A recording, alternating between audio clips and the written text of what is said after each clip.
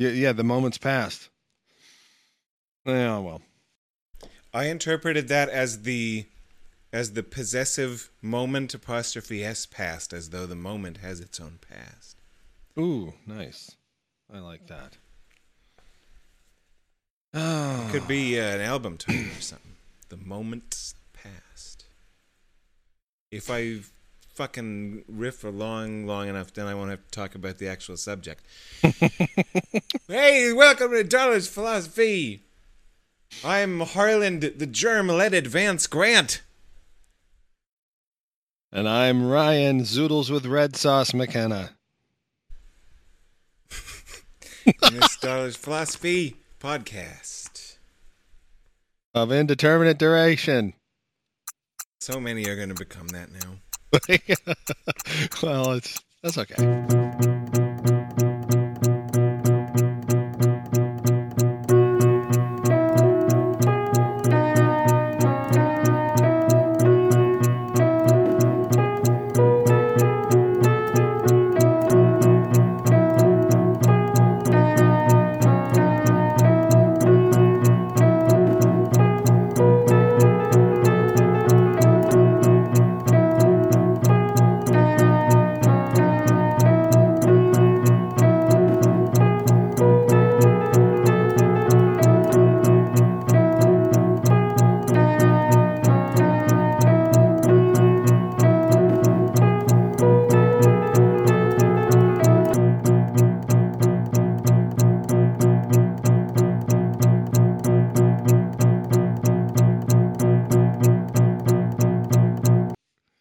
That's okay. So, Indeterminable duration. So what?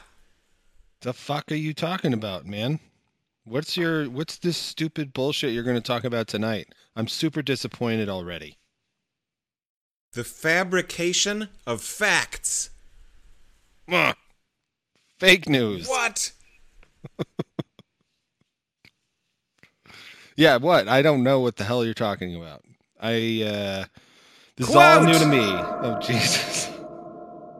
My title, The Fabrication of Facts, has the virtue not only of indicating pretty clearly what I'm going to discuss, but also of irritating those fundamentalists who know very well that facts are found, not made. That facts constitute the one and only real world, and that knowledge consists of believing the facts. These articles of faith so firmly possess most of us, they so bind and blind us that fabrication of fact has a paradoxical sound. Fabrication has become a synonym for falsehood or fiction, as contrasted with truth or fact. Of course, we must distinguish falsehood from fiction, from truth and fact, but we cannot, I am sure, do it on the ground that fiction is fabricated and fact found.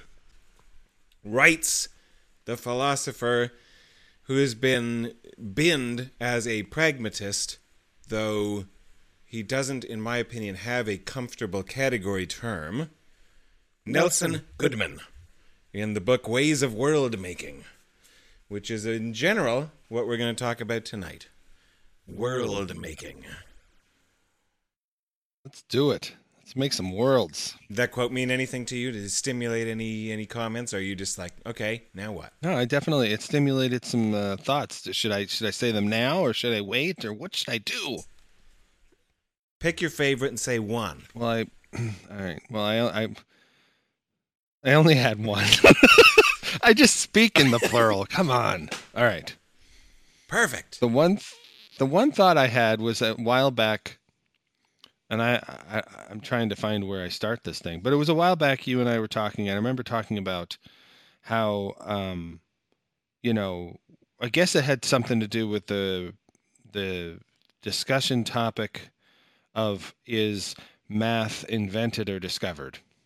And I just remember thinking, like, well, you're not like going around a bend one day and then there you see a whole bunch of like equations grazing in a field somewhere, and you're like, oh, there's force equals mass times acceleration, and look over there, it's whatever, fucking the thermodynamic principle of blah blah blah. I just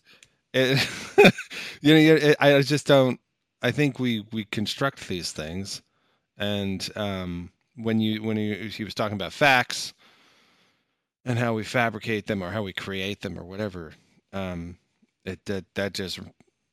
rings true to me or something. It hits home. What's the phrase? Anyway, I liked it. Once in a while, your off-the-cuff comments will be so apt that listeners may tend to think that we scripted this.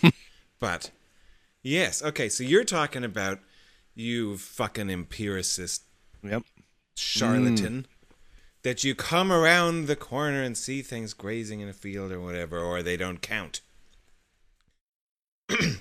Another quote from this chapter includes, all right, so We have the rather reproachful question, can't you see what's before you? And arrived at the illuminating answer, that depends. One thing it depends on is the answer to another question, well, what's before me? That's the question I begin with here, and I must confess the answer to this too is, that depends. And one thing that depends on heavily is the answer to yet another question, what do you make of it? So, one of the things, as I was reading this book this time, that Goodman was reminding me of is what I want to call the ontological Wittgenstein. That he's making similar moves in metaphysics to some that Wittgenstein was making in language. That Wittgenstein is saying, well, meaning, maybe there's no such thing out there. There's a fact of the matter that there is something that something means, and our job is to discover and exchange those meanings. No, there's just the way that people use words. You come around the corner, you see people in the field making noises at each other. That's what we've got to work with. And I see Goodman's ontology as kind of similar. You've got the famous episode 6 beer bottle before you, and you've got somebody saying, can't you see? Here's a beer bottle. And Goodman, frustratingly, as philosophers often sound, says, well, it depends. Maybe I can see what's before me, but what do you want me to say I see? A beer bottle? Well, it depends if there is a beer bottle before me. Well, I don't know. And then the answer to that question, whether or not there is a beer bottle before me, depends on what you make of it. And then as soon as we get to that move, I think everybody follows it relatively easily up until that move. And then there's a little bit of like, what? Are you now saying that there's some kind of idealist situation happening here where if you change your thinking, it changes the object? And I don't think that Goodman is like that. I just think he's doing a kind of Wittgensteinian dissolution, a therapeutic exercise of we ought not / can't answer questions like, no, what is it really? So his way of dodging that is, or I don't know if it's a dodge, so much as I think that he thinks, and I agree, that it's a constructive, pragmatic way to deal with those kind of questions, to say, let's stop asking that question and replace it with a new question. What do you make of it? And that's where this, ways of world making comes in. You make a beer bottle out of that which is before you. If someone sees more vice than virtue to the world you made, then they are free to come up with an alternative framework, theory, ontology, employ that, and then we're in this realm of testing competing hypotheses, and we move from Aristotle to Kuhn or whatever, that it all just becomes, name it what you will, and then we will play off one made world against another, and for our own pragmatic reasons, make a choice as to which one we will select in order to engage in a given project set at a given time. You talk. That was a verbal shove if I ever had one. Is it over a cliff or into a harem? No, it's just like, shoving a pie in my arms or something. You're just like, you talk! And I'm like, it's messy.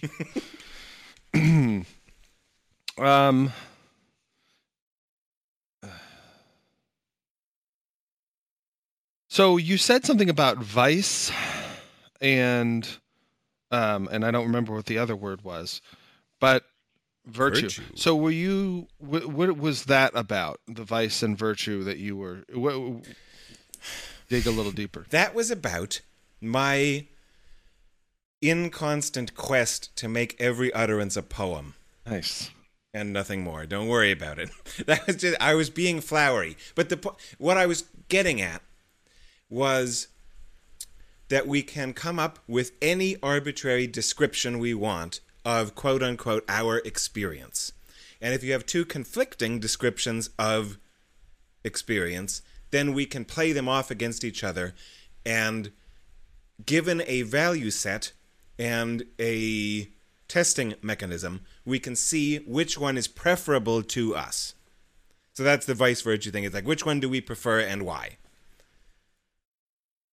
Okay, I guess I'm working slow tonight apparently. But so when somebody slams no one in particular slams down a beer bottle on the table and says, "This is a beer bottle," and you're conjuring, Goodman, and you're like, "Well, what do you make of it?" What's the response to that?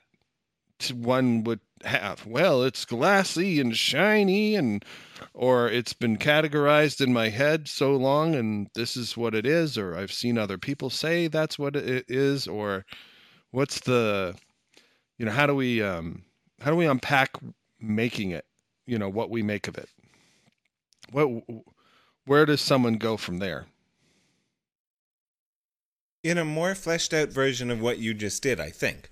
I think you're onto it. There's many different levels at which one can answer that question, because there's many different levels on which we operate. You can go all the way from the physicalism and say, well, it's a beer bottle because there's atoms, and then there's emergence, and then the beer bottle emerges because there's a boundary here, and these things cohese together better than that with the air, and there's a boundary that's permeable by certain things and not whatever. Or you can say, at another level, well, I went to the grocery store and I asked the proprietor to give me a beer bottle, and he gave me this. So it must be a beer bottle. It's that which we as a society agree to label with the same noise. Whatever. There's all kinds of different ways you can do it. But as long as that's the game that we're playing, then we've shifted into the Goodman-style paradigm, and we've become these sort of neo-pragmatists, or whatever it's aptly called, where we don't worry about what it is. We worry about what you call it and why. And that it can become the realm of dispute or agreement. Well, here I call it a beer bottle, and here's why, and then you tell your story, and the other person's like, cool, I like it, I get it, I agree it's a beer bottle, in that sense. Or they can say, I am a radical Einsteinian loaf relativist reductionist, and I don't think there are any unique physical objects. There's only the plenum, and there are, and then they can dispute that. But whatever, as long as you're in the realm of saying, we just have these two agents that are both making their own worlds, their own ontologies, their own stories, and playing them off against each other and examining their virtues and vices. What are they good for? What do they suck at? So where do then, and I don't know why this is like clanging around in my head, but where do then something like definitions fall in on this side of the coin, or whatever, or by the time you get to this second question? You know what I mean? Like, if it's let's not focus on what it is. Let's focus on, other, properties, and try and have a discourse about the thing. I don't know, maybe even a definition itself can be discussed in this way. But I would think that somehow, when we're talking about beer bottles and toothbrushes, which are just the, objects or whatever material things that we assign to that bin. I guess I'm just thinking, okay, well, how would you define a toothbrush? And then do we go back and forth? Well, I wouldn't define it like that or whatever. Like, is that also part of the world making? Or would you say it's just the first part? What is it? It's a beer bottle. Or I guess I'm discombobulated or something. What is it? It's a beer bottle is one thing. And then Goodman standing there, I say, what is this? And he says, well, it depends on what you make of it, and then I'm like, well, what do you make of it? And he's like, like, how, where do, I guess, help me out. I'm drowning. I'll try. I'm going to throw you something and we'll see if it floats. Oh, shit. But okay. Remember how I've talked previously about there are certain topics and domains where I want to make it clear to the audience that I am not attempting to make an exegetical point about Goodman's philosophy, but suspect that I might be roping him in, along with Wittgenstein and others, into the Harlandonian realm and imposing upon them what I think. I think he thinks this, but I don't want to be held to claiming, well, I have good reasons, and I've really read it closely, and I think this is Goodman thinks. Okay. But I think that Goodman, Wittgenstein, and I are all in a similar place on definitions, and that the way they function in here is as an explicit part of the world making, and are most correctly tokened upon request, if necessary. If someone says, there's a beer bottle, and the other person says, well, what's the definition of that? And then you just play the kind of Platonic Socrates game of you have one annoying person questioning your definition and pointing out all the internal inconsistencies, and a Glaucon who's trying to tell you, well, I've thought it out closely, and this is what it is, Socrates. And he says, but what about this? Right. Anyway, but the definitions are just sub-constructions of the world making. They're a requirement if your interlocutor wants to know them. If they don't feel confident that they know, so they're like, well, what is your definition of that? Then you owe them one. But that it's part of this fictive or novella activity of making a world. You need to be able to define your characters. Yeah, okay. Sounds good. That answers it for me. You've thrown me in line. I'm coming back aboard. I'm soaking wet. Anyway. Well, we've prevented temporary drowning, but there may be sharks in the water. All right, where do we go from here? So here's Goodman on some definition stuff. Quote, the best we can do is to specify the sort of terms, the vocabulary one is to use, telling him to describe what he sees in perceptual or phenomenal rather than physical terms. The instruments to be used in fashioning the facts must be specified. Makes pointless any identification of the physical with the real and the perceptual with the apparent. So that probably didn't make sense that fast in the thing. But what I hear him saying there is that the definitions are explicitly constructive. They're made up by us. It's not like the physicalist takes the physical as the real. And so then, for them, a definition is a physical characterization of some type. And then we become Carnap, and we give four-dimensional time-space coordinates of everything, and now we have exhaustively defined it, and we can work our math.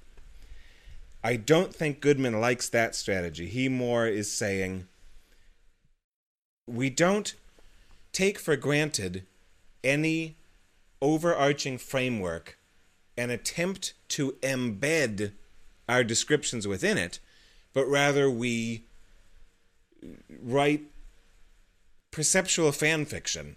We get to say whatever we want to say. There is no canon here. I don't know. I don't know if that helped. He's sinking again, folks. All right. Well, yeah, okay. Well, he's saying we can come up with what we want. There is no, well,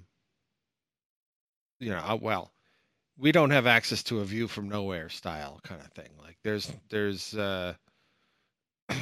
like you said, he doesn't like the canonical, and so it's more freewheeling.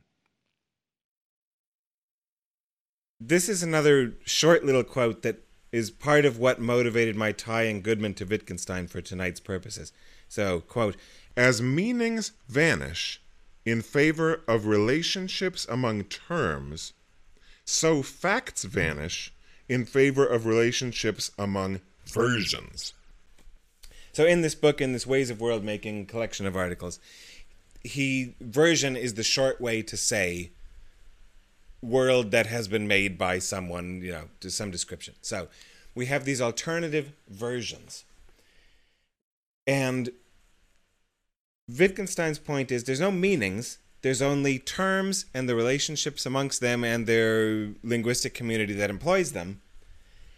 And Goodman is saying, so in metaphysics, let's take away facts and we only have relationships among versions then I would add to that often are in competition.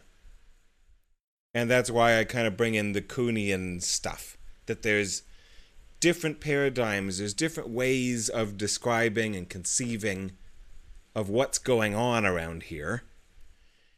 And then we can, and maybe this is Feyerabend even more than Kuhn, and then we just play those off against each other. Given our current state of play and the projects that we want to achieve, which one do we prefer and why? Are we geocentric or heliocentric?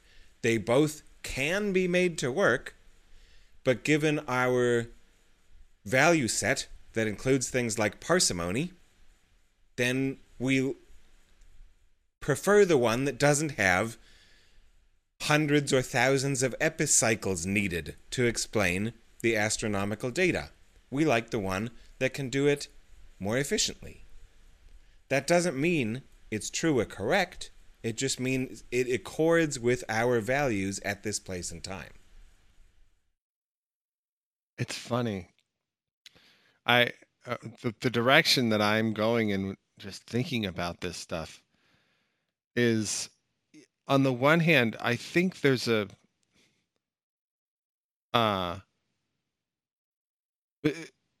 feels to me like Goodman and all of these philosophers that we've talked about to this point, and I may be sounding like I'm stating something that's obvious, but in our day and age, and I'll rope it into other stuff too, but it's not so simple, I guess.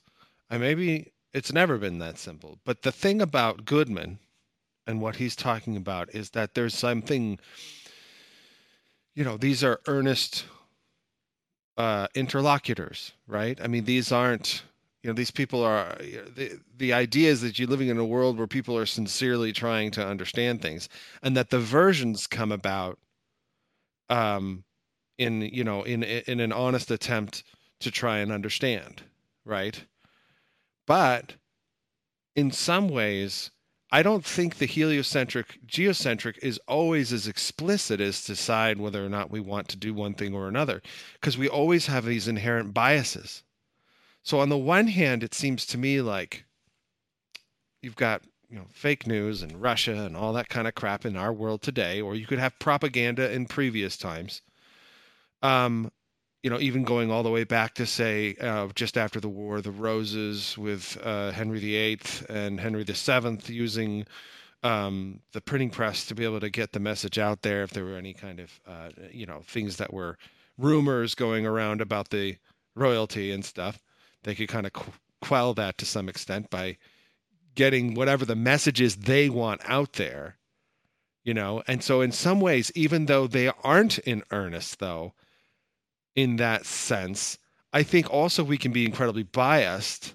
And though we may be coming from this sort of earnest place, we may be fooling ourselves sometimes and rejecting something not out of the basic principle that, oh, well, parsimony, of course, but out of the idea that we just inherently have grown familiar, like the way Data would say about friendship. Or, we are in some other complicated human messy capacity trying to hold on to something, and that we're just biased or we've just given in to a particular thread.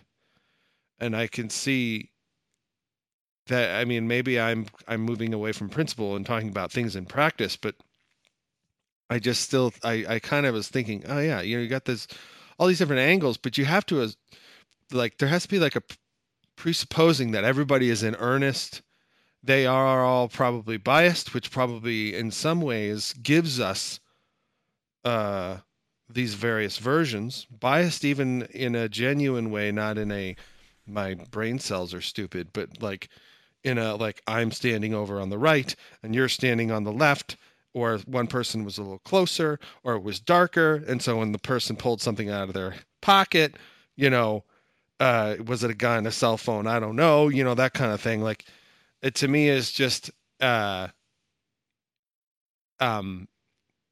it's that could be a genuine honest disagreement based on what information people actually have, and they're biased in that way. But also people can be biased because they want something to be a certain way. And then I guess in some ways it's not a whole lot different when you create fake news. You want something to be a certain way, so you're going to like propagandize something in a particular direction so that no one ever gets wind of a different version and has some kind of discourse, an internal discourse, within them, or whatever. That's all that came out when I was thinking about those things. Mm-hmm. From my exposure to Goodman, I agree that he, to my knowledge, doesn't spend as much time as, for example, a Zizek or something on the psychological or socio-psychological aspects of, well, yeah, you're just taking for granted that the agents competing in your system of making different worlds and comparing them, that they are honorable and honest and fair and playing by some sort of rule set. And practically, there are good reasons to doubt that that's what's happening around here. So, sure. This is just the traditional philosopher's move of abstracting away from what's actually going on Earth 2019 into what we wish would be. If so only. It in and of itself is also a bias, right? Yeah. I mean, it's... Yeah, maybe. Yeah. A lot of us do wish things were different. Just in general. Yeah.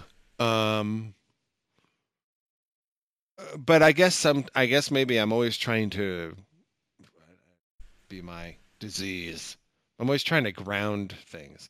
Not in the truth, of course, but just ground them, like put them in lockstep with a few other things and see how they operate, kind of like plug in the program and see what it does, and when I was doing that in my head, I immediately was like, I mean, I even said it at the beginning of this. When you said fabricated facts, I was like, fake news, was immediately came to my head, and I was like, oh, like it just, whatever. It's great that you bring that up, because as a starry-eyed, head in the clouds, quote-unquote intellectual, I didn't even think of that. But now that you say it, like, yeah, totally. That's like, this is current events. Let's tie it into what's happening. This is what the listeners want to know. Well, we're talking about fake news tonight. That's the title of the episode. No, but what I was thinking, I mean, I tried to tie it into other things too. Like, fucking, I went back to the Tudors, man. Not the Stuarts or the Plantagenets, but the Tudors. Anyway. Yeah, with a D, not a T. Yeah. Whatever.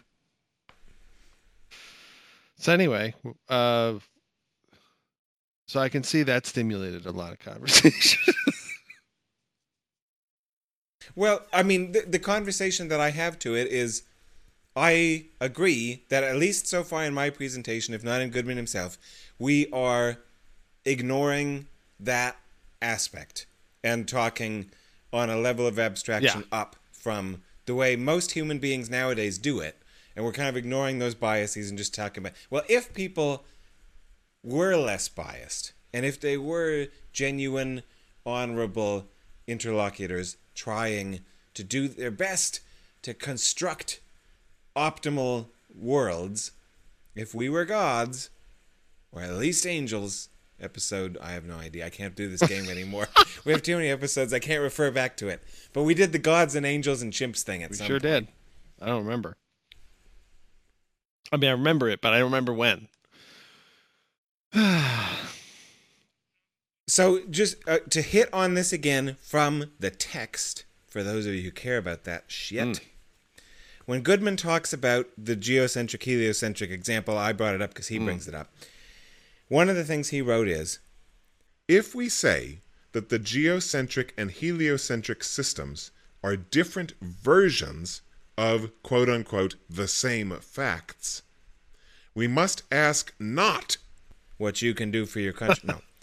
We must ask not what these facts are, but rather how such phrases as versions of the same facts or descriptions of the same world are to be understood. And, you know, this again, to me, evokes Wittgenstein-Nietzsche types, that we just want to go up a level. Don't just think, okay, fine. It's easy to think about, there's a world out there, we don't know what it is, we have different possible descriptions, let's figure out which one best reflects reality. I think that's kind of the standard model nowadays in 2019 Western scientific philosophy. Right? Wrong? Yeah. Yes? I said, God, okay. How many times do you need me to agree with you? Well, if you're agreeing, I want to dwell on this for a minute. Make it clear. If you disagree with me, let's put that under the rug for now. No. Uh-huh. Yes. But there's another question. There's another way to look at it. Don't just assume there is a reality and science's job is to approximate it and figure out which we prefer. You know, but this question is, what the hell do you mean by different versions of the same facts or the same world? Step back. What does that even mean? We have two different versions of the same reality. What do you mean same reality? I get the different versions part, but can you even define what this putative reality is supposed to be? This is a language game that we've got stuck in, and people seem to think it makes sense.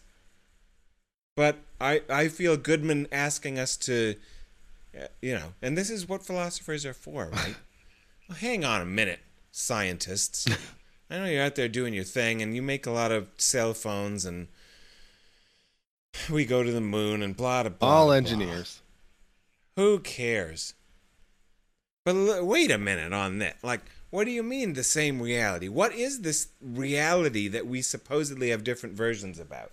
What if there are only versions? Is that period? Question mark. That's right. Sorry. Editing. Well, so let me walk myself through this.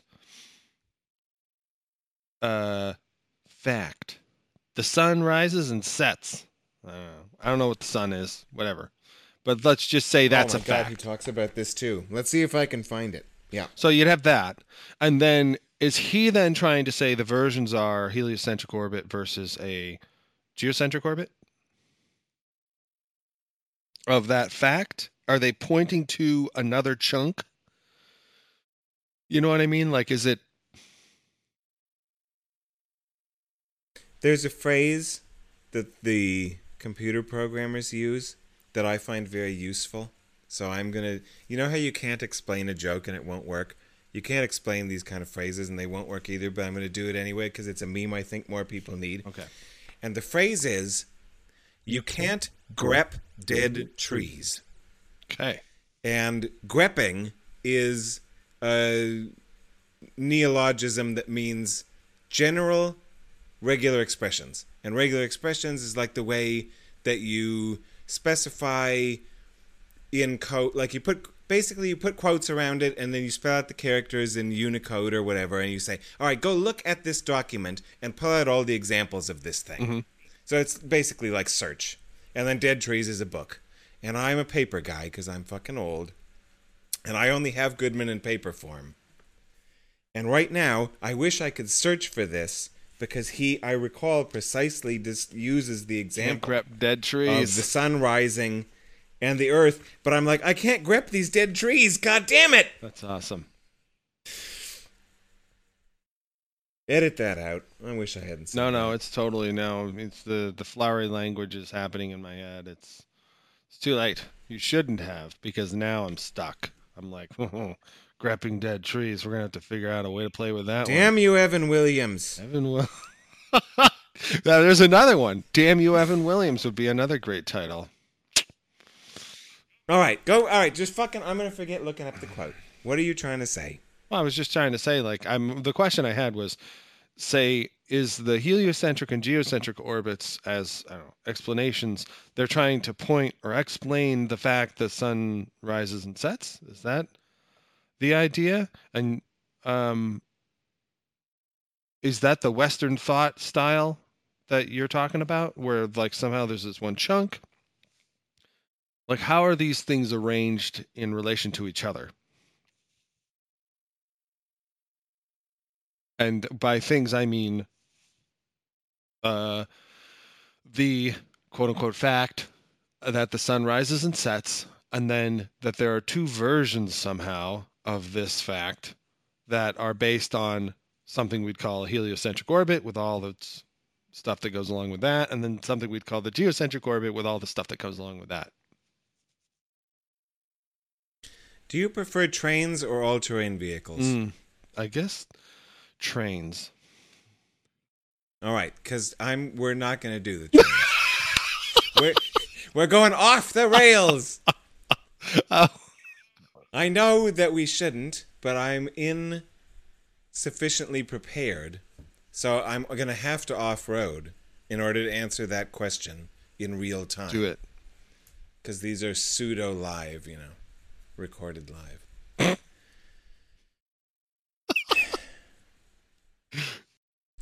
I'm going to go back to Herman Capellan and Keith Frankish and the whole mind talk right now to try to answer what you were talking about.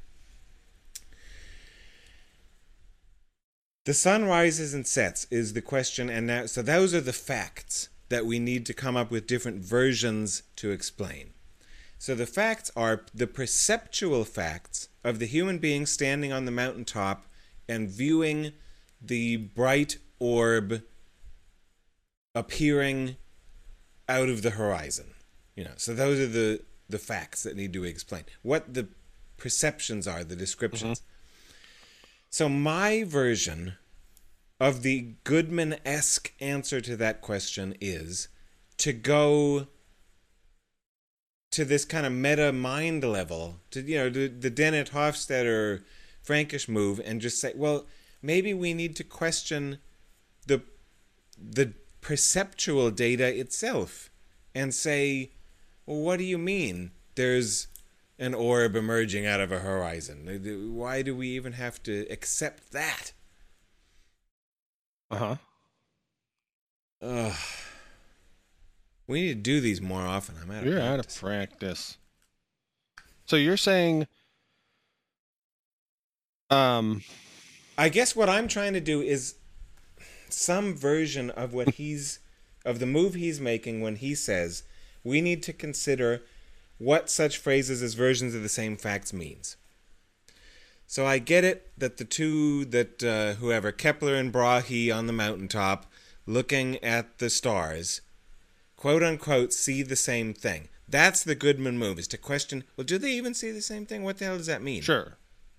I mean, I'm with you on that. And then we do the whole theory-laden thing. Sure. And well, they probably have some sort of astronomical paradigm already, and that affects their perceptions. Blah, blah, blah. Okay, what? No, I was just saying I agree with everything up to that. I'm with you on this point up to this point. Yeah. So I think what it is that I'm mistaken in that these are two lines that maybe meet at a point or intersect or whatever, and they aren't two lines pointing at a line is basically what I'm, or whatever it is, you know? Yeah, they're not. They're two lines, and they've got two line segments, two rays, and they're pointing. But the Goodman move is this question, I think, well, are they both pointing at something? Or are they just pointing? Right. Maybe they're pointing at each other. Maybe it's just one of those little loops that you see as you're waiting for Google to load. They're just two lines pointing at each other or something. I'm gonna what is it called? Shit. We're so good at this. You know when the Who Wants to Be a Millionaire, when you get to call somebody, you know what I mean? Yeah, phone a friend. Phone a friend or whatever. You know, you've got other options too. What are the other ones? Do you remember? 50-50. You can cut it down by half. You can ask the audience. I can't do that. And there's one more. I think there was 4, right? 4 lifelines. Yeah, they're the lifelines. Right, I'm gonna lifelines. I'm gonna go to a lifeline, I think, and say, reveal my hand a little bit here.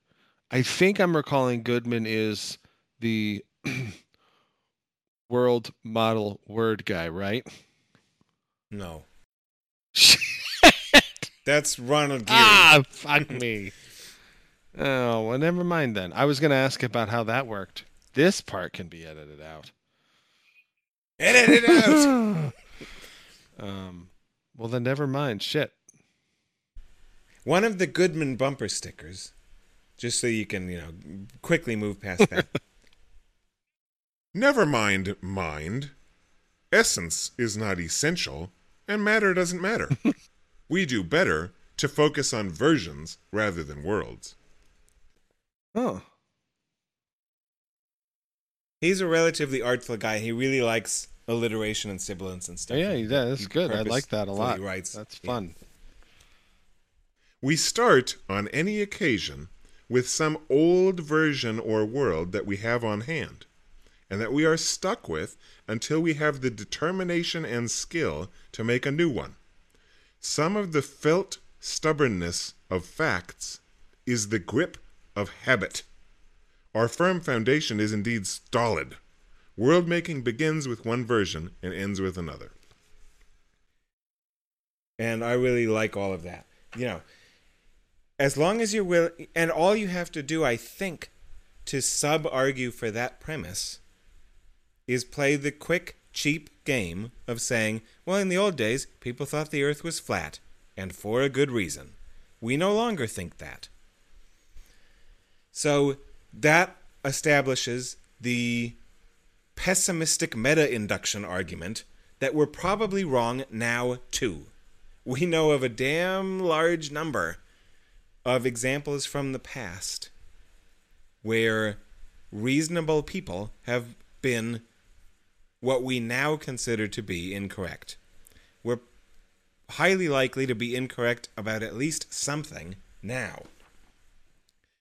We're stuck somewhere. We have this felt stubbornness, and it's nothing more than a habit.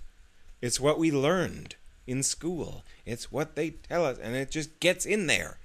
The goddamn memes have taken the leash. Oh, yeah. Fucking let the memes be the leaders. Jesus. They're wagging the dog. And we just need to find a way out of that paradigm into, no, it's more active and agentive, and we get to do this. There's fuck truth. I hope that Goodman would be willing to join Nietzsche in saying that. It's about, we've got one version, we've got that we were taught, a received view, then we've got possible progressions upon it. Let's consider the progressions, play them off against the old, keep the good stuff that we like, get rid of, jettison the detritus, and move forward. And let's make the whole thing epistemically progressive.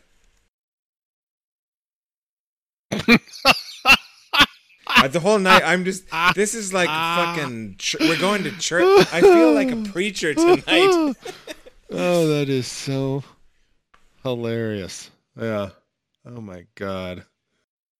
Can you feel the spirit? Well, I mean, yeah. I do. How do I was never sure exactly where to begin.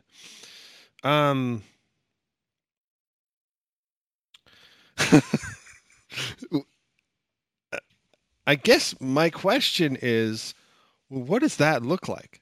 What does it look like when, like, for instance, now it sounds like the story is, the version, is that we are stuck always in this pattern of habituation to a particular paradigm, whatever you want to call it. And it becomes incredibly difficult to move on to another version until probably funerals and things like that happen, but also we amass enough information to support a new one, that we can all then say, oh, okay, that's what it is. It's oxygen, not phlogiston, or, it's a vacuum of space, not ether, or it's, it's a spherical earth. Mean molecular kinetic energy, not caloric fluid. Right, yeah, and not a flat earth. By the way, I want to take this as an opportunity to say that one of my favorite movies of late was Behind the Curve on Netflix. I know I'm like plugging Netflix. Whatever.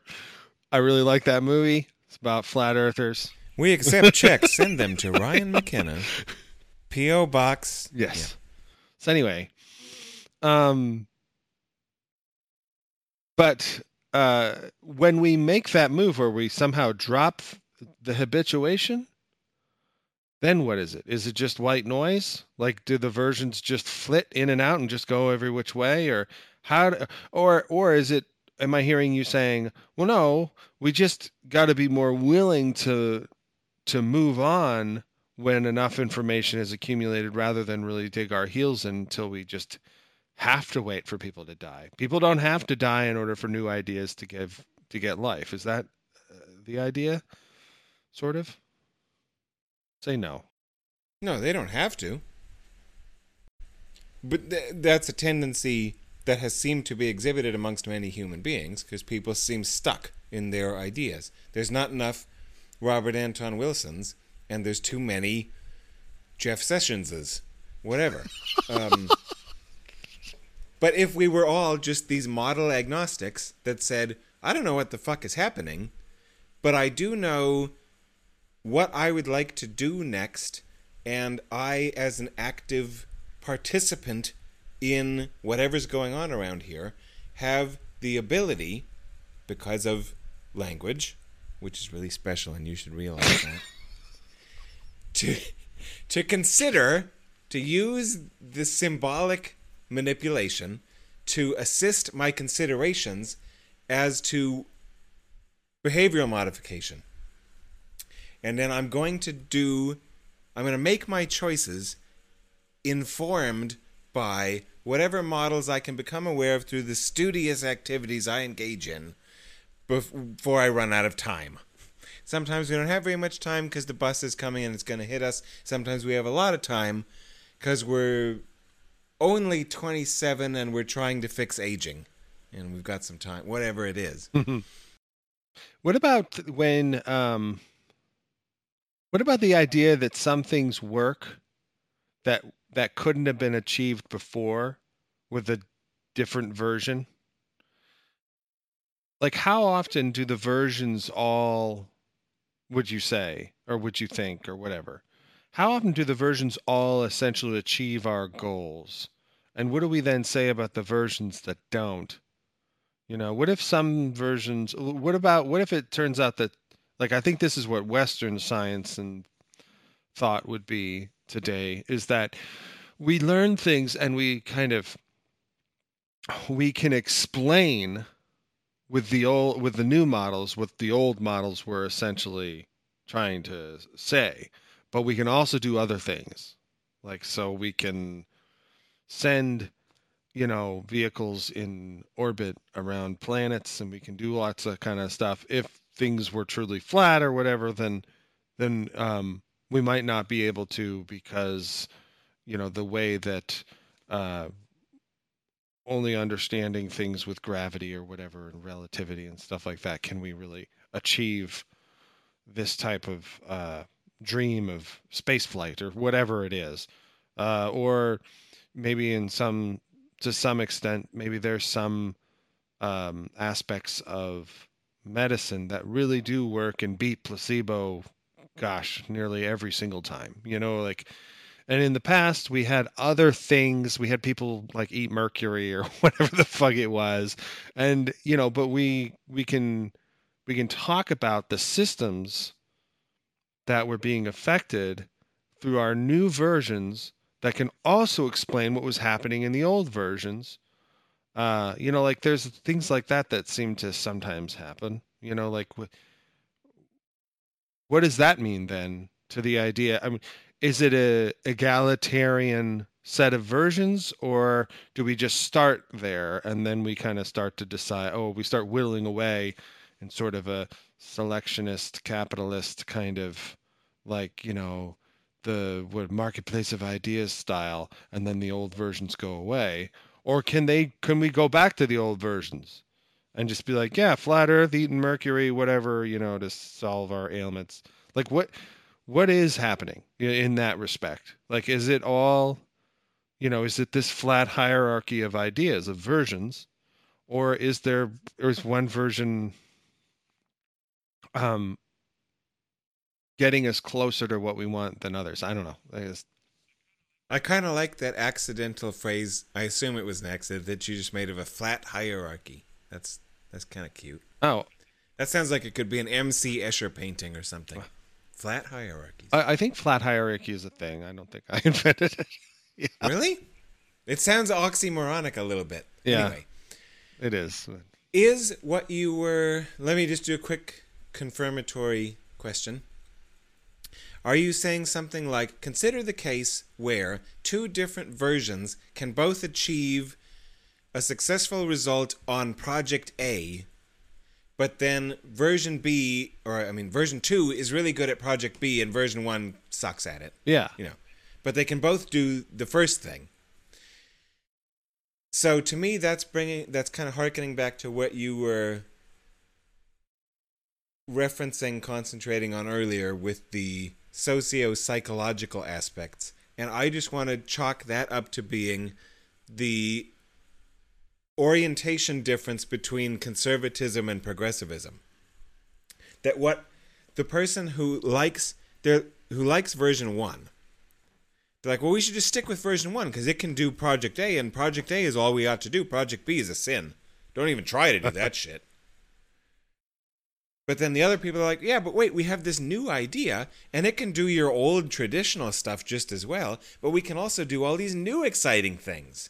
But the conservative person, psychologically, not necessarily politically, but says, you should not care about those other projects, because the projects I care about are the only projects that matter.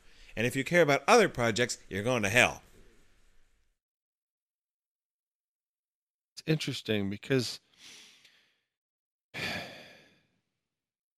I would think that with the conservatism, that would be letting the memes be the leaders, because then the memes would say, no, I want to stick around, make more of myself. Yeah. And I don't want to change. Mm-hmm. And that the progressives would not be like that. The progressives would be too much mutation or something like that for the thing to really be able to remain itself for very long. And then what would it be? It wouldn't be itself or whatever. But we don't really do that, because then if it's like, let the memes be the leaders, and then I think of Kevin Kelly's What Technology Wants. Technology is one of those things that's definitely been very cumulative. And I would think whatever technology is, that if it wants something, then it would want energy or information or power, whatever. And it might more or less augment or modify itself, or be modified by us, or whatever, however you want to describe it, depending on what you're talking. Use us to modify it. Yeah, whatever. Make us the technology for its own stuff. But then that's going to be a cumulative thing, and that might be somewhat, to an extent. Like, is it like there's two things here? Maybe these are versions they're playing right into your hands or something. But like, on the one hand, you've got conservatism that says, no, we don't want to change. We got everything we need, and fuck Plan B or whatever, not actual Plan B. And then, and then, and then what am I trying to fucking say? But then the other one might be like, well, in order to maintain myself, we must change, in order to, because nothing ever stays the same. Right. Everything's always, what? Everything's always in some kind of, however your perspective is. You could use the word change and say things are always changing, yeah. Anyway, you were wanting to jump in, so feel free. Oh, I was just agreeing with you that I think that makes perfect sense to say that, given the plausible premise that quote unquote things are always changing, if your project is remain the same, then you ought to value change. Because in order to keep that which you care about the same, you're going to have to change because your environment is changing. Right. So that if you stayed the same and the environment changed, then it wouldn't be the same anymore. So that paradoxically, change is required for stasis. Yeah, totally. Paradoxically. Yeah, which is bizarre. But still, then that means anyone who wants to stay the same and not change, is effectively like dead in a way, or at least the version that they're going after. So what changed? And I don't know the history of this. So I mean, maybe Goodman talks about it. Probably not, because I don't know how it would serve his purposes. But what changed other than just, what was the impetus, I guess is what I'm trying to say, for Copernicus, was he just having fun and learning things? Or was there a reason, there was a,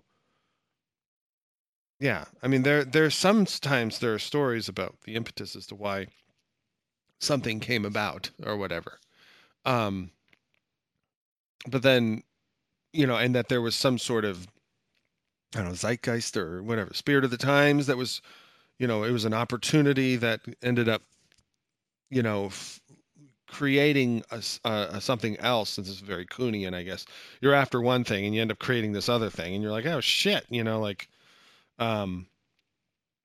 that becomes the anomaly, which then, upon further, I don't know, curiosity or something, you end up accumulating more information, which starts to make the old paradigm look less and less likely as an explanation for, or as a model of what's going on in the world. Anyway. What part of your last turn evoked in my mind was the lyrics to a song that I like that just say, wait, what? Safe is dead. Yeah. The only way to be, to conserve is to, the ultimate conservation is just, unlife. It's, you don't participate. You're not, because everything else is transitory and temporary and alternate. And so if you don't play that game, if you just want to stay safe, you better be fucking dead. Yeah. I like that. Obviously. Wow, Goodman. You've evoked quite a bit of shit out of the Dawdlers. All right, that sounds like an attempt to wrap it up, and I'm not going to let you yet because I know there would be a riot amongst the audience if there were an episode with a picture of Nelson Goodman on the cover, which I bet there will be, that doesn't talk about Grue, right? Because that's his major meme. He's the Grue guy. Yeah, he's the Grue guy.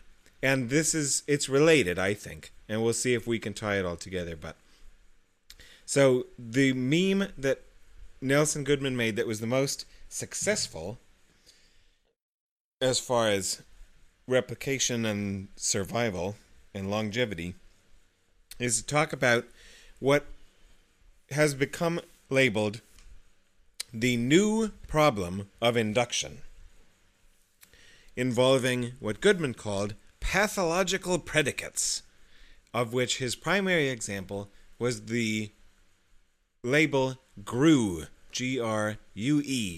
What the fuck is that? And he talked about, all right, you Ryan McKenna empiricists who really like going out and looking in the field and seeing what you can find and giving it some labels that work for your projects. One of the things that some of you do is you dig up gemstones in your mines, and some of those are emeralds. And what you want to maybe say about them is, among other things, emeralds are green. Yeah. Oh, really? Let's step back and take a look at that one. And everyone says, facepalm, philosophers suck, shut up. Yep. Shut up, you stupid fucks. So Goodman is saying, all right, I'm going to be an annoying Socratic type and say, there's no way to tell the difference empirically, inductively, between attributing the predicate green to something or attributing the predicate Grue to the very same thing.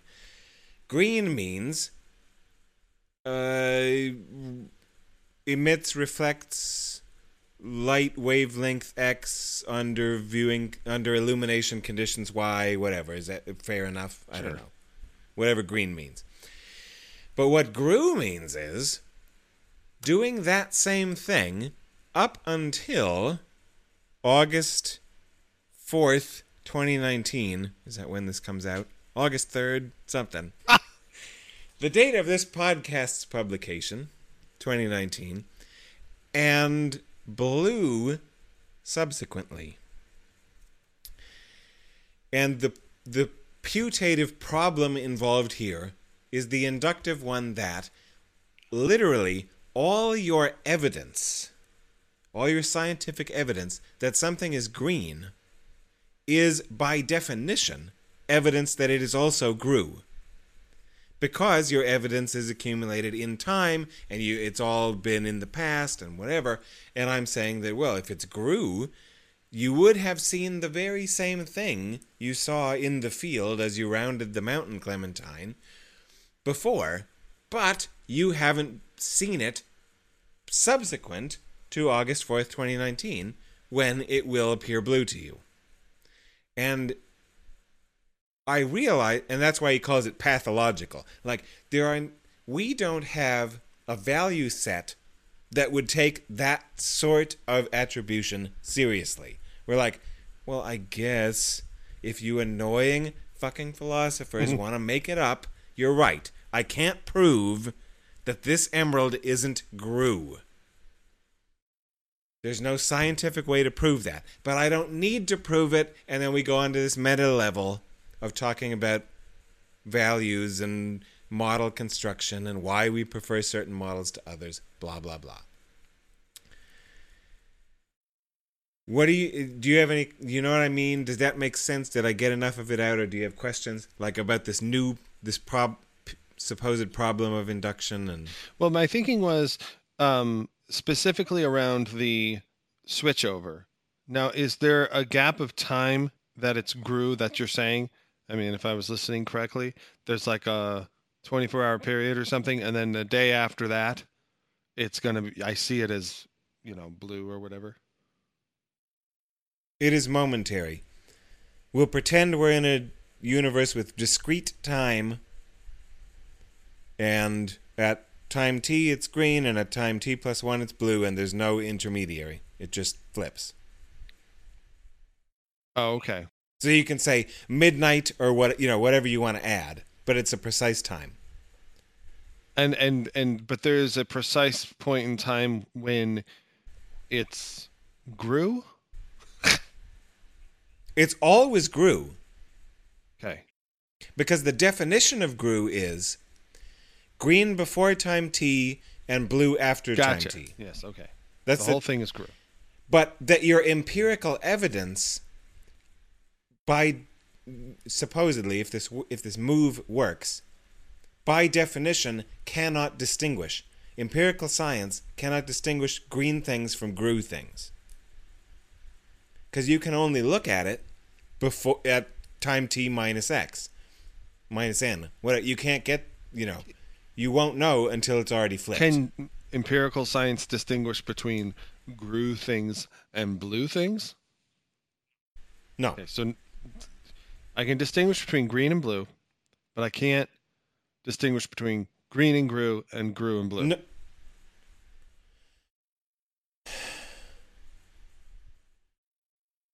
I think you can't distinguish between any of those, like permute it any way you want, and you can't do any of it. I can't distinguish between green and blue. Well, all right. I guess you can. Maybe you're right. Maybe the way you said it is right. So if that was the case, and then we took the whole, like, it's green and then it turns blue, and that whole thing is Grue, I would think, well, okay, fine. Then Grue has these two properties. It starts off with one and then it changes to another, kind of like a butterfly is, a caterpillar beforehand. And maybe, to us, we would say like the phases of the life of a life, of an organism. Maybe it's a specific thing we call a species of some sort or whatever. And it's got the Latin, the Linnaean name or whatever. It seems to me like, okay, well, then that, it's still, we're going to say somehow the duration from egg sac, with the gametes to the death of this butterfly is just this, it belongs to this species or whatever. And these emeralds or gemstones or whatever, which switch from emerald to something else, we're going to give it this actual name Grue, but we're going to break it down to these chunks. One we'll call emerald or green or whatever, and the other one we'll call blue or sapphire or whatever. Are sapphires blue? Yeah, okay. I think so. Yeah. I was never really into mineralogy. I mean, they're fine. bleen, maybe. Oh, they're either blue or bleen. Nice. But anyway, that kind of thing. And so you could say, oh, okay, we have this caterpillar stage and this butterfly stage to this one thing. We have this emerald stage and this sapphire stage to this one thing we call a Grue stone. I don't think that's the point. I think the point is it's still an emerald. The question is are emeralds green or are they Grue? It's not like it becomes a sapphire once it changes color. Oh, that's fine. I get it. So yeah, okay. It's funny. We're kind of playing outside the bounds, and I'm trying to decide whether to tell the sciencey part of me to shut up or No, that's why you're here. That's the whole gimmick of this fucking show. Right. We need the scientists to rein in these ridiculous, absurd claims by the philosophers. Well, if we were to say, okay, we're going to agree that the way that we identify color with our eyes and our brains and stuff, our visual centers in our brain, that it does come down to wavelengths. Plus, we have our tools and techniques to be able to figure out wavelengths and put our words on things and all that kind of stuff. But the model that the scientists have some kind of consensus around, at least the mineralogists, let's say, or physicists as well, just the physics of the situation is that the configuration of the molecules, or say in particular, if we're talking about an emerald or a sapphire, talking about the crystal lattices that make up these particular minerals, are what ultimately have a role to play in the color of wavelength that is emitted once it absorbs the white light or whatever that's hitting it. And so in order to then change color, it would be a very fascinating thing if it didn't change its makeup, to then, if it did make a change, if the emerald's molecular structures, didn't change, but the color changed, then we'd be like breaking physics, I think. But if they do change, then you might want to say, okay, well, we might want to categorize, if the molecular structures are changing and that's what's making it turn blue, you might want to then categorize it as something else. And that's where I was thinking, well, but if it's still a derived state from another, like a metamorphic rock is maybe derived, or minerals that are metamorphic are derived from minerals that were just sedimentary minerals or something like that, or they could have been volcanic, then we might want to say, well, it's just the changes over time in this thing, and we might want to give the whole thing a name, like some kind of specific species lineage of butterfly, and it has this one phase where it's a caterpillar and another phase where it's a butterfly, and it has this transition that occurs, but the way that it's structured is different, and that's why it looks different. And so then it's always going to be, we're going to say this one thing, a member of this particular population of whatever, but it's still just, like I could accept Grue in that sense. Like, even though I can't, in a way, describe it discretely with just the green properties or whatever, the properties of the emerald, or, the properties of the caterpillar. I can't explain the whole lineage. I can only just explain, for the most part, this caterpillar. But I then turn around and say, well, but then I'm going to talk about this sort of the life cycle of this thing. And that will kind of then be at this higher level. So I'm now joining the two types, the transitions here, or the transition together, and it just becomes one thing. And then it becomes a Grue stone to me, or whatever. I don't know. I mean, that was just what I was thinking offhand.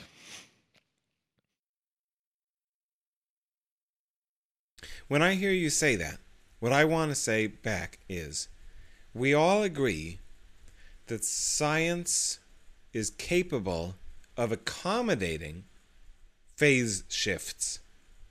That's, like, it's used to that. It's seen other ones. Totally cool.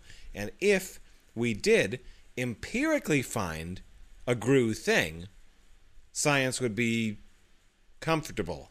That wouldn't break the system. Right? If we had a certain chemical composition gemstone that appeared, that we chose to label green before a date and then became blue after a date, science wouldn't lose its shit. They would be like, oh, cool. We know what this is like. It's like a butterfly. And let's figure out, like, the chain. We know how to deal with this. But that, I don't think, I mean, I feel like that's missing the Yeah, I point. imagine it probably is. I couldn't have tonight, like, broken Grue. I know it. Yeah. Because I did it. I think we're in this domain of counterfactuals that scientists don't really like or care about. They're like, no, I'm interested in the facts. Don't talk about counterfactuals. But Goodman is saying, but no, wait, what if it were the case? Not that you did discover empirically a gemstone that switched colors. It was one color on Tuesdays and Thursdays and another color on Monday, Wednesday, Friday. Science would be fine with that. I'm just saying, what about the one that you've only looked at on Tuesdays? What if it's a different color on Wednesdays? And the scientists are like, well, fuck it, I don't care. I haven't, like, that isn't relevant to me. But the philosopher then says, well, maybe you should care. Like, what if it's different? You don't know. Well, what's the point of this? Well, the way it relates back, I think, to that which we talked about in the first half hour is that these are alternative ways of world making, and that there's scientifically, it's a typical case of the philosopher just cheating. And they're saying, scientists, we can always come up with some random, absurd story where you guys didn't/couldn't empirically test it, and then say, yeah, but what if... And there's no way for the scientists to resolve it other than to join Robert Anton Wilson and Harland Safe as Dead Grant in model agnosticism and say, we agree, fine. We only are operating in this realm of maybes. We don't care about matching our models to some putative reality. That's not the game we are not truth seekers. This whole thing is just designed to kick us out of truth seeker mode. Interesting. Because, like, I think I don't know. I mean, I obviously don't know enough.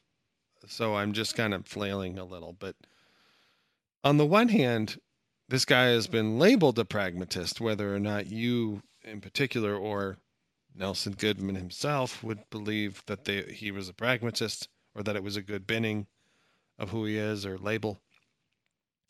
But then when we have this conversation about Grue, I ask what the utility is, I guess. And I'm like, but, I guess I'm not trying to say everything has to be a utilitarian type thing, but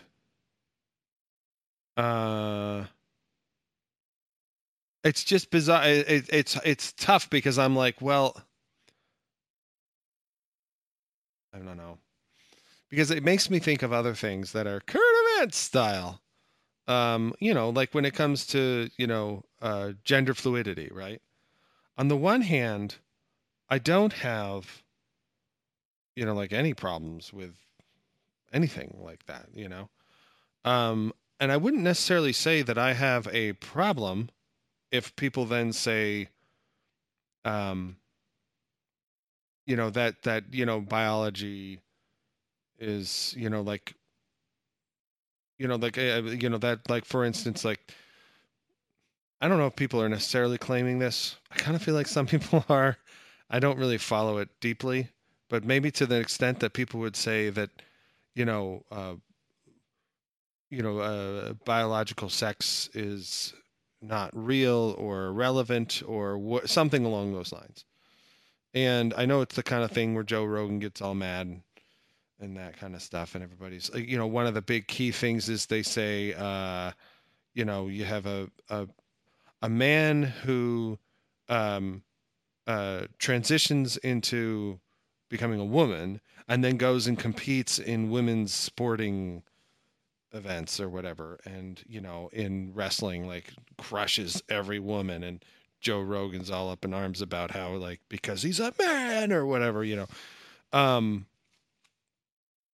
but whenever this type of topic comes up, I just think, well, I thought, and maybe this is just me being a conservative dandy and I need to, safe is dead, right? But I thought that, biological systems as we understand them today, and that we, all of us, as far as I can tell, are still biological organisms and made up of many systems, that, survival and reproduction was just part of it, and that sex is just one way to reproduce, but that to escape it somehow outside of not having the organs to do it or to have, abstaining, some kind of behavioral thing. When it comes to this idea of male and female, I mean, obviously those are just labels we put on things to describe what's happening. But the idea is that you're trying to, mix up your genes. And one of the hypotheses out there is that it's to evade viruses and things like that, and this would be the progression that,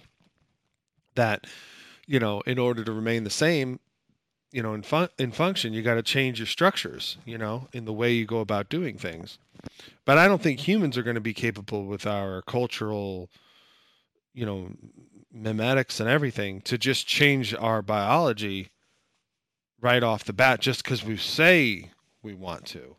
And to me, Grue is, I guess my response is sort of similar to that, is kind of saying like, well, there is all this stuff I can work with now that you've talked about it. And the response back is like, almost seems like it's saying that, well, that's just a version. That's just a, and I wouldn't say that I disagree, but I don't see where just accepting Grue at face value just because is something that I'm going to want to. That's not a really great argument. And I'm probably misunderstanding, but that's what it seems like. And then now it just, it's like, well, you're the scientist and you know everything. And I'm like, oh, fucking Christ. Like I tried to work with it and now, like, do you understand where I'm coming from, or am I just, yeah. Momentarily, I thought I did, and now I am beginning to doubt that original evaluation. Well, give it out anyway, and then we'll see if you are just losing faith or losing confidence. But it's fine. Let's see. You want me to say something now? Yeah, what was your evaluation initially? To relate what I take to be Goodman's point to gender claims, the various gender options are predicates. You could say, this emerald is green, or you could say, this human is male. Is that a gender, or is that a sex? Whatever. Well, whatever the proper term for a gender is. Okay. You could say male for gender. That's totally, like, not even talk about sex. It's fine. We don't talk about sex here. It's a family show. Talk about sex, baby. Let's talk about sex, baby. We'd maybe have some listeners if we did that. Well, let's talk about sex next time. Next time, and then we'll, send you to Christopher Ryan. Anyway. I take to be Goodman's problem of induction point. One is never epistemically justified in claiming this emerald is green, because evidentially anything that is attributed the predicate green could be legitimately attributed the predicate Grue. Likewise, anyone who says, I'm a male, could be a fail. A female, but what? F-A-L-E, a female, whatever. Like, well, yeah, I was male up until this date, and then I flipped to being a female on this other date. Whatever. Like, for Goodman, emeralds are trans colorals. Whatever. Like, maybe they flip. Maybe they're green, and then they become blue. I was a man, now I'm a woman. Whatever. Like, but no one ever knows. Or maybe you're both. Or maybe you're this third type that we don't have a term for yet, that is one that flips on your 16th birthday. But whatever it is, don't take those attributions so seriously. All you're doing is world making. You're attributing a predicate to something, but there's no way to epistemically justify the accuracy of your attribution. It might be this, or it might be something else. So let's attempt to use a Douglas Hofstadter term, jutes. Let's jump out of the system and stop playing this absolutist identarian predication game. I don't know if that and answers then play your what question instead, and then I'll have more to say. Well, my paradigm case being Robert Anton Wilson, episode whatever. Just be willing to not take it so seriously and just say, yeah, whatever, I don't know, I feel like a dude today. And just live and make your decisions and make your choices, but be agnostic about it. Don't intensely and deeply identify as, I am green. And then all of a sudden, if you wake up the next morning and feel blue, lose your shit. Because you're neither green nor blue, nobody knows. It is whatever it is. Deal with it as it comes. Here's a momentary event. Here's the choices I will make in response to my inputs. And here's the outputs that come. And try to... And, this is all wrapping together. And now I feel like I'm being Korzybski again or whatever. But just don't obsess over identities. Well, it's funny. I don't deny identity, obsession, and all that kind of stuff. I don't deny anything. But I do feel like it's not a very fair treatment of, say, science, if science tries to join in the conversation and then can't help but always feel like it's being some kind of identitarian type of paradigm user. You know what I'm saying? Like, science certainly has had its fair share of changes, and we've been talking about it all night and, well, all this podcast, not just this episode. But at the same time, it sometimes sounds to me like they're different projects entirely, like a front end and a back end, and on the one hand, when I'm thinking about things, scientifically, I'm in the back end and I'm, working things out. I'm seeing what the cogs can fit and all that kind of stuff. Maybe Goodman would be like, hey, you're world making, or whatever. But I'm still in the guts of it and trying to see what can work and what doesn't work and how things hang together. And then I come out into the front end and I'm like, hey, you made this little gadget. It does this whirl thing. If you hit the thing and it blah, blah, blah. And, immediately I've totally stumbled into this arena where everybody's it's only like language and words. And nobody's really caring about things. They're just walking around and, arguing with each other about versions and stuff. And I'm like coming out saying things and your guys are like, what? How dare you, sir? It's that kind of feeling that I'm like, okay, so these are the words I know, and I was fooling around with some stuff and I came out here and everybody's all aghast because I didn't use the right words or you know what I'm saying? Like, that's kind of how it seems to me. Like, these are separate engagements. And from the scientific perspective, it's like, okay, now I have to like start this second shift. And I just just busted my ass trying to make anything work. And it fail all over the place. And I finally was able to get things to work. And there was a lot of surprises along the way and blah, blah, blah. And I come out here and it's like, all it is people writing and saying words and talking about words. And it's just like, holy Christ, what, like, it seems like not separate, but like scientists spend a lot of time not in that arena. And so that's the difference. So that when they do engage, they're like, hey, what about this and that? There's these other things that aren't even related to what we were talking, like what I study, but it's kind of cool because I think they're sort of related and blah, blah, blah. It's like, no, like just be flippant about versions. It's like, well, okay, but do you like butterflies? Like, do you even like what?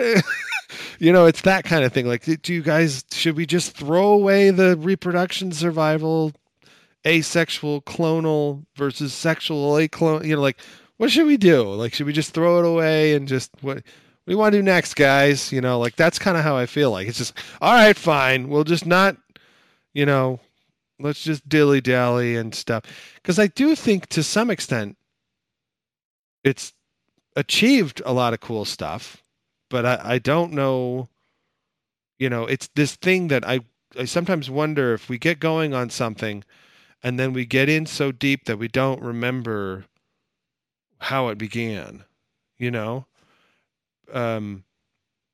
Spiritualists are always doing that. They're always like, yes, the people and the gods, they were together. And then after a while, the people abandoned the gods and they started doing their own thing. And it got so long, they forgot about the gods entirely. And they're like, what gods?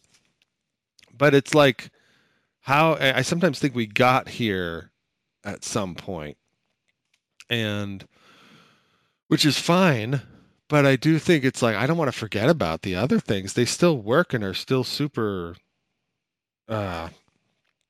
great. Everybody's got their phones and they're pissed off at each other about words, and it's like, but the phones, like, should we just throw the phones away? Like, that's sometimes how it feels. Like, it's just like, okay, like, so what are we doing next then, guys? Anyway, I've repeated myself enough. In a sense, what I hear you saying is that the scientist is a better quote-unquote pragmatist than any supposedly pragmatist philosopher. Continue. I don't know. You have to, continue so that I can. Well, what we care about is project accomplishment. And look at all of these cool things that we have afforded or effectuated. Even you philosophers talk on your cell phones all day. Cell phones exist because of quote-unquote science, not because of philosophy, and everybody uses it. There are these projects like long-distance, efficient, effective, real-time communication that everybody, most of us, care about, whether you're a scientist or a philosopher or whatever the fuck you are. And that human endeavor which effectuates technological success is science, not philosophy. So go ahead, philosophers, sit in your armchairs and make your arguments about whatever you want. The ones who are getting shit done are scientists. And everybody appreciates our success and our progress. And your claims to success and progress, if you make them at all, are much more dubious and less socially agreeable and clearly successful in philosophy than they are in science. I don't know if that's what you were saying. I mean, I agree with all of that. Well, I mean, to an extent I was, but I was a bit exasperated in that if, like, what, like, it's an odd thing because it's like a relationship where everybody wants to be acknowledged.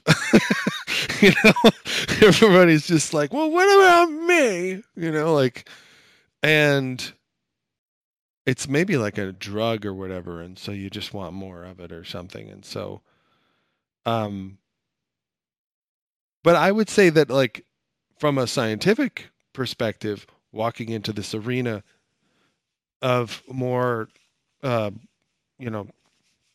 textual analysis, that I definitely want to align that with any kind of scientific projects, because I would think that that would only strengthen them, because then you'd have, if I'm being fair and breaking it into two cultures or whatever you want to call it, I would think that that would make it even better. And I don't think, well, I don't know. Maybe I do. I'm falling easily or lazily into this idea that somehow science can explain the humanities, like some of these people think. I don't know. I don't want to be committed to any one of these things, but I definitely want to know what's contributing what to the events that are unfolding or have unfolded or might unfold, or you know what I mean? Like it's, and in order to I identify those things, then I would be able to act accordingly and um, be productive and efficient and all those kinds of things. I guess those are the values, is to navigate all these worlds being made in a way that um, is just is more or less emotionally satisfying or whatever, not just intellectually, I guess.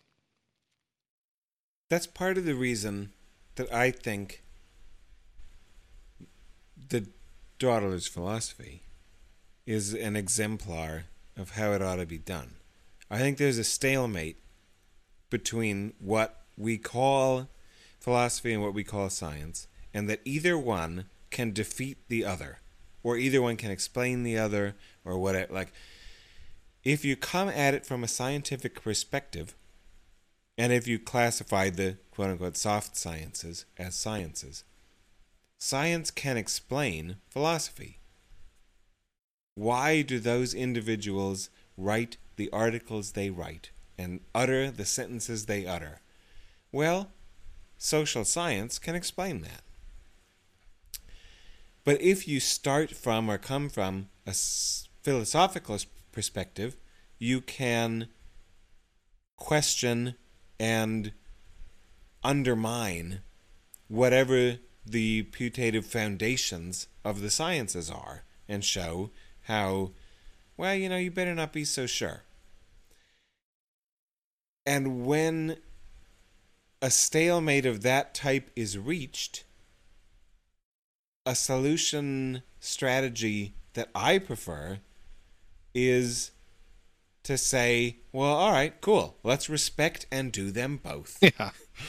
And take the best out of each and dismiss the worst out of each and transcend everything into some new version of dawdling, which is above both philosophy and science. Nice.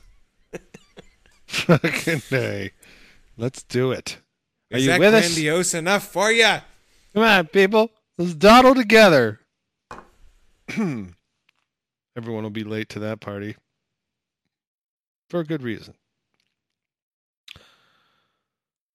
All right. Can we end on that? We've covered Grue. All right. Do you want to manufacture an ending out of this and put some kind of apt song at the end? Yeah, I do.